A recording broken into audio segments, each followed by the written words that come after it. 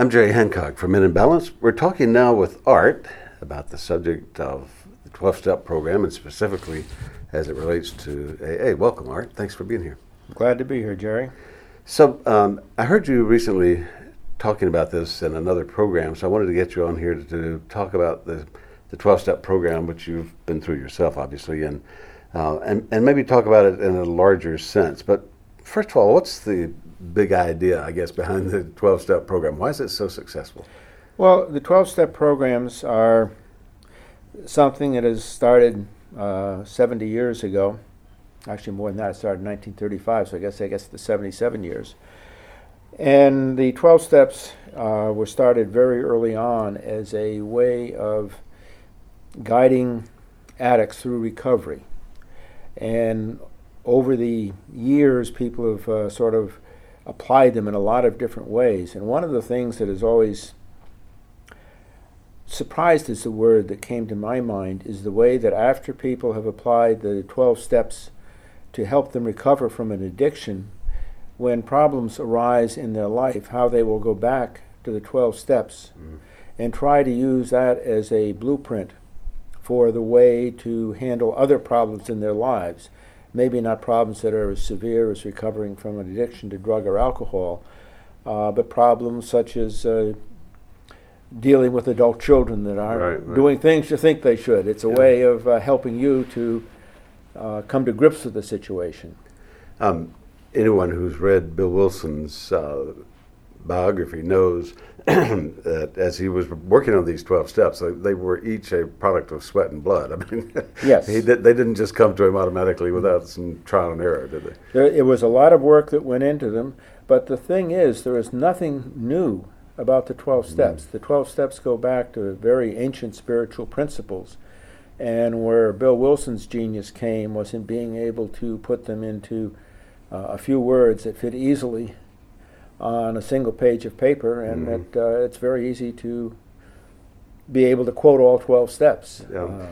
It seems, as I recall, in the early stages, he was sort of adamant about finding an approach that did not involve religion or spirituality, and I think he failed miserably at that, right? Well, his initial approach was very much religion or Christ-based, and he was totally unsuccessful at getting anyone else sober. Fortunately, as he said, he stayed sober. And then he realized that he could not tell anyone else what their God or their higher power was, that he had to allow each person to define God or a higher power as the individual saw it. And that's why very carefully throughout the AA writings, it's God as we understood him, recognizing that different people have different concepts of what God is.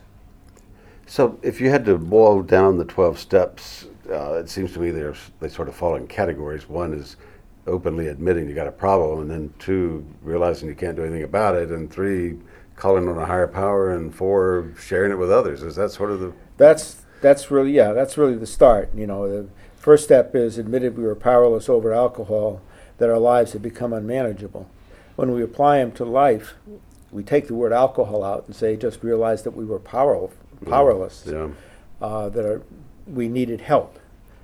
So most people wouldn't think about using this necessarily in a routine life issue, but it works great in that situation. It absolutely does. I mean, for example, your adult children are doing something you don't think they should be doing. You really have no power over that. And coming to accept the fact that you are powerless, and then asking for God's help to accept your powerlessness and to help you understand what, if anything, you can do. And as you go on, the first step is admitted we were powerless over alcohol, our lives to become unmanageable. Second, came to believe that a power greater than ourselves could restore us to sanity. And 3, made a decision to turn our will and our lives over to the care of God as we understood him. Then the fourth step is made a searching and fearless moral inventory of ourselves. And that is when you're applying it to a real life situation, is to look, again using the same analogy of adult children. Okay, my adult children aren't behaving the way I would like them to. What is my part in that? And I think almost invariably, in any situation, you find you do have a part in it. And understanding what your part is is sort of the first step toward being able to do something about a situation. But making a searching and fearless moral inventory, that's pretty scary stuff, isn't it? I mean, Well, you really got to get honest with yourself, right? When you do it in recovery, it is a very, very scary step. And an awful lot of addicts just can't do it and go back out.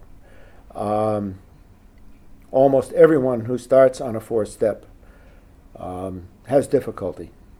And it's in recovery, it is strongly urged that you go through and do it on paper.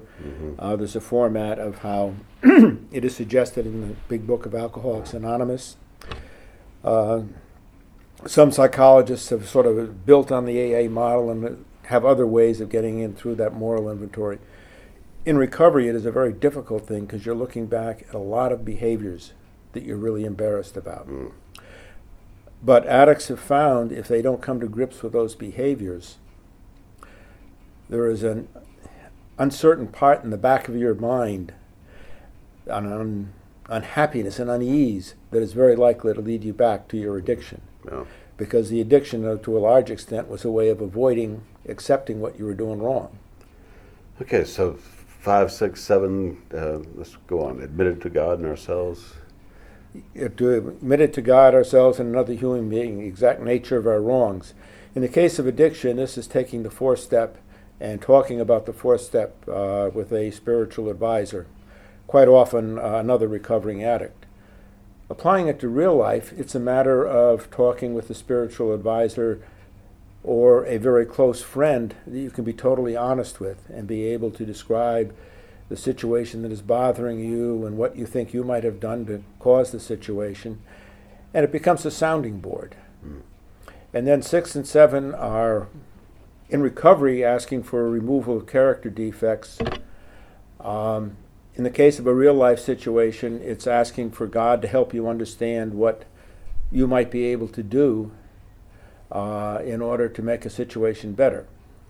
So is this assuming that you have a sponsor helping you with this, or are you pretty much capable of doing it on your own? I don't know of anyone who's been really successful in doing it on their own. In AA, the first thing they suggest to new people is they get a sponsor. Yeah. And the reason for that, I would gather, is because admitting it to somebody else is pretty powerful, right? It really is. It really. And one of the things about when you do the 5th step, admitting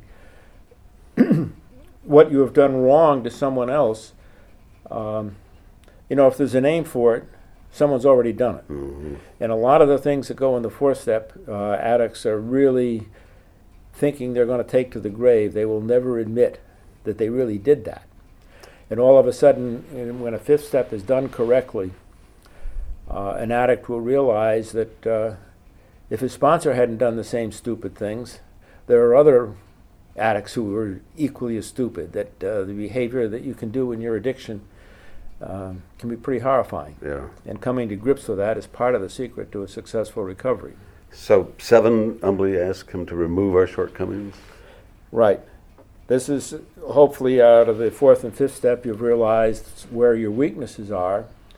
And 6 is really getting you ready to try and start working on those defects of character. And most people who've been in recovery for a long time will openly admit you don't really get rid of defects of character. Yeah. What you try to do is minimize them so that they don't negatively impact your life, that they become under control, so that anger doesn't result in totally inappropriate behavior. It becomes an emotion that you realize you're angry, and hopefully no one else realizes you're angry. Yeah. But, So it looks like from 8 and following, it starts to move outside yourself to reaching out to others. Right. 8 has made a list of all persons we had harmed and became willing to make amends to them all. And then 9 has made direct amends to such people wherever possible, except when to injure them or others. And it is in the process of recovery, it is necessary to be able to clean house so that you don't have deep inside you things that are bothering you, things that are likely to make you uneasy and make you want to hide them by returning to your addiction. And then making direct amends is one of the steps that we very, very strongly recommend that is done with the aid of a sponsor or spiritual advisor, because that is a step that can be easily messed up and cause damage to others. And that qualifier that's in there, except when to do so would injure them or others, I mean, that's, there's no point in just unburdening yourself at somebody else's expense, right? Absolutely, absolutely. Yeah. I mean, there are many situations where you definitely owe a person an apology, but they may not even know the situation existed. The one that's frequently brought up as an affair or something like that. Okay, 10, 11, and 12? 10, 11, and 12 are what they call the maintenance steps. 10 is taking a daily inventory. And again, if you've done something wrong, promptly admitting it rather than letting it fester. 11 is sought through prayer and meditation to improve conscious contact with God as we understood Him. Praying only for knowledge of His will for us and the power to carry that out. And for me, that was one of the biggest changes in recovery, that I found instead of trying to give God direction, I was willing to sit back and listen and say, hey, God, what do you think I should be doing? And that's why it's both prayer and meditation. It's both talking to God and then the meditation part of being quiet and still and trying to understand what it is God would have me do. And this 12th step I just love because it really, learning is of no value till you share it, right? And so right. 12 says what? Having had a spiritual awakening as a result of these steps, we try to carry this message to alcoholics and to practice these principles in all our affairs. And one of the paradoxes that we talk about frequently in AA is that you cannot keep sobriety unless you're willing to give it away. One of the basic tenets of AA is that if someone who wants to recover asks for help, you don't refuse them. You do it. Even if you don't like it, you go ahead and you do it. And to me, that's sort of amazing. There's this sort of unspoken fraternity of guys and women who will just come to your aid immediately once they know you need them, right? Absolutely. And that's because they've been through it themselves, right? That's because they've been through it themselves. As we joke in the rooms of AA, Christians are people who are trying to get to heaven, trying to avoid hell. People in AA are people who have been in hell. Yeah, I would agree with that. I've been to AA meetings, and those folks are genuine. They are dedicated. They are serious about their spirituality. There's no going through the motions, or at least for the ones who are successful at it.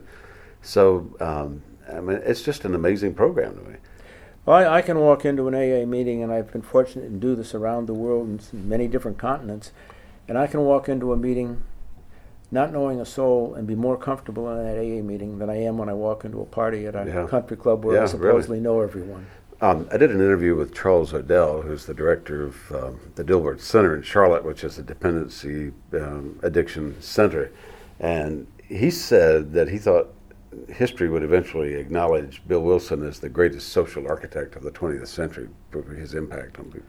And I think that's actually going to happen because look at the millions and millions of people who recovered through Alcoholics Anonymous, and then look how it has spread out into other programs like Al-Anon that has helped the people affected by others' alcoholism come to adjust to it, come to grips with it, and come back to life. So for somebody who hasn't been alcohol or drug dependent, how would they use these steps in solving daily problems? What would you suggest?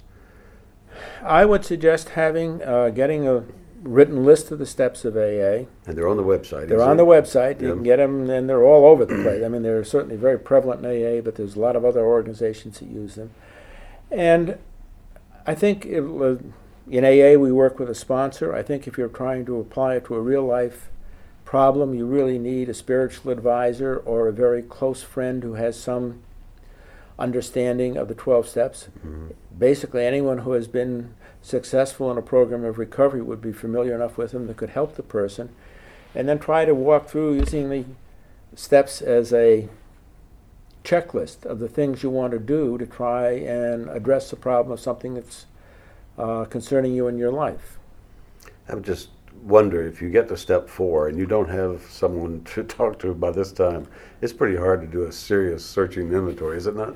I would think so. I mean, I think the human psyche tends to lie to itself on a frequent basis, because if it gets too deep, it starts seeing some things it might not like. Yeah. And part of having an advisor is to realize that those same things you might not like in yourself are the same things just about every other human's dealing with. So is that the, if you spot it, you've got it mentality? Does that mean you? I think that's a good way of putting it. Yeah. Yeah. So if you see it in somebody else, you probably have it. Yeah. There are no secrets under the sun, are there? I mean, No. it's all out there. All right, thank you so much for coming and sharing your experience on that. I think this is great information for people in general, and certainly for folks who are looking to improve their own spirituality. I'll say again, I've not seen any deeper spiritual roots than those I see in an AA meeting. That is absolutely true. It's deep and sincere, and that is because for an addict, it's life-threatening. It's a matter of life and death. Really, and so they've lived it. Well, thanks again, Art, for being with us. Okay, thank you for having me, Jerry. Yes. I'm Jerry Hancock for Men in Balance.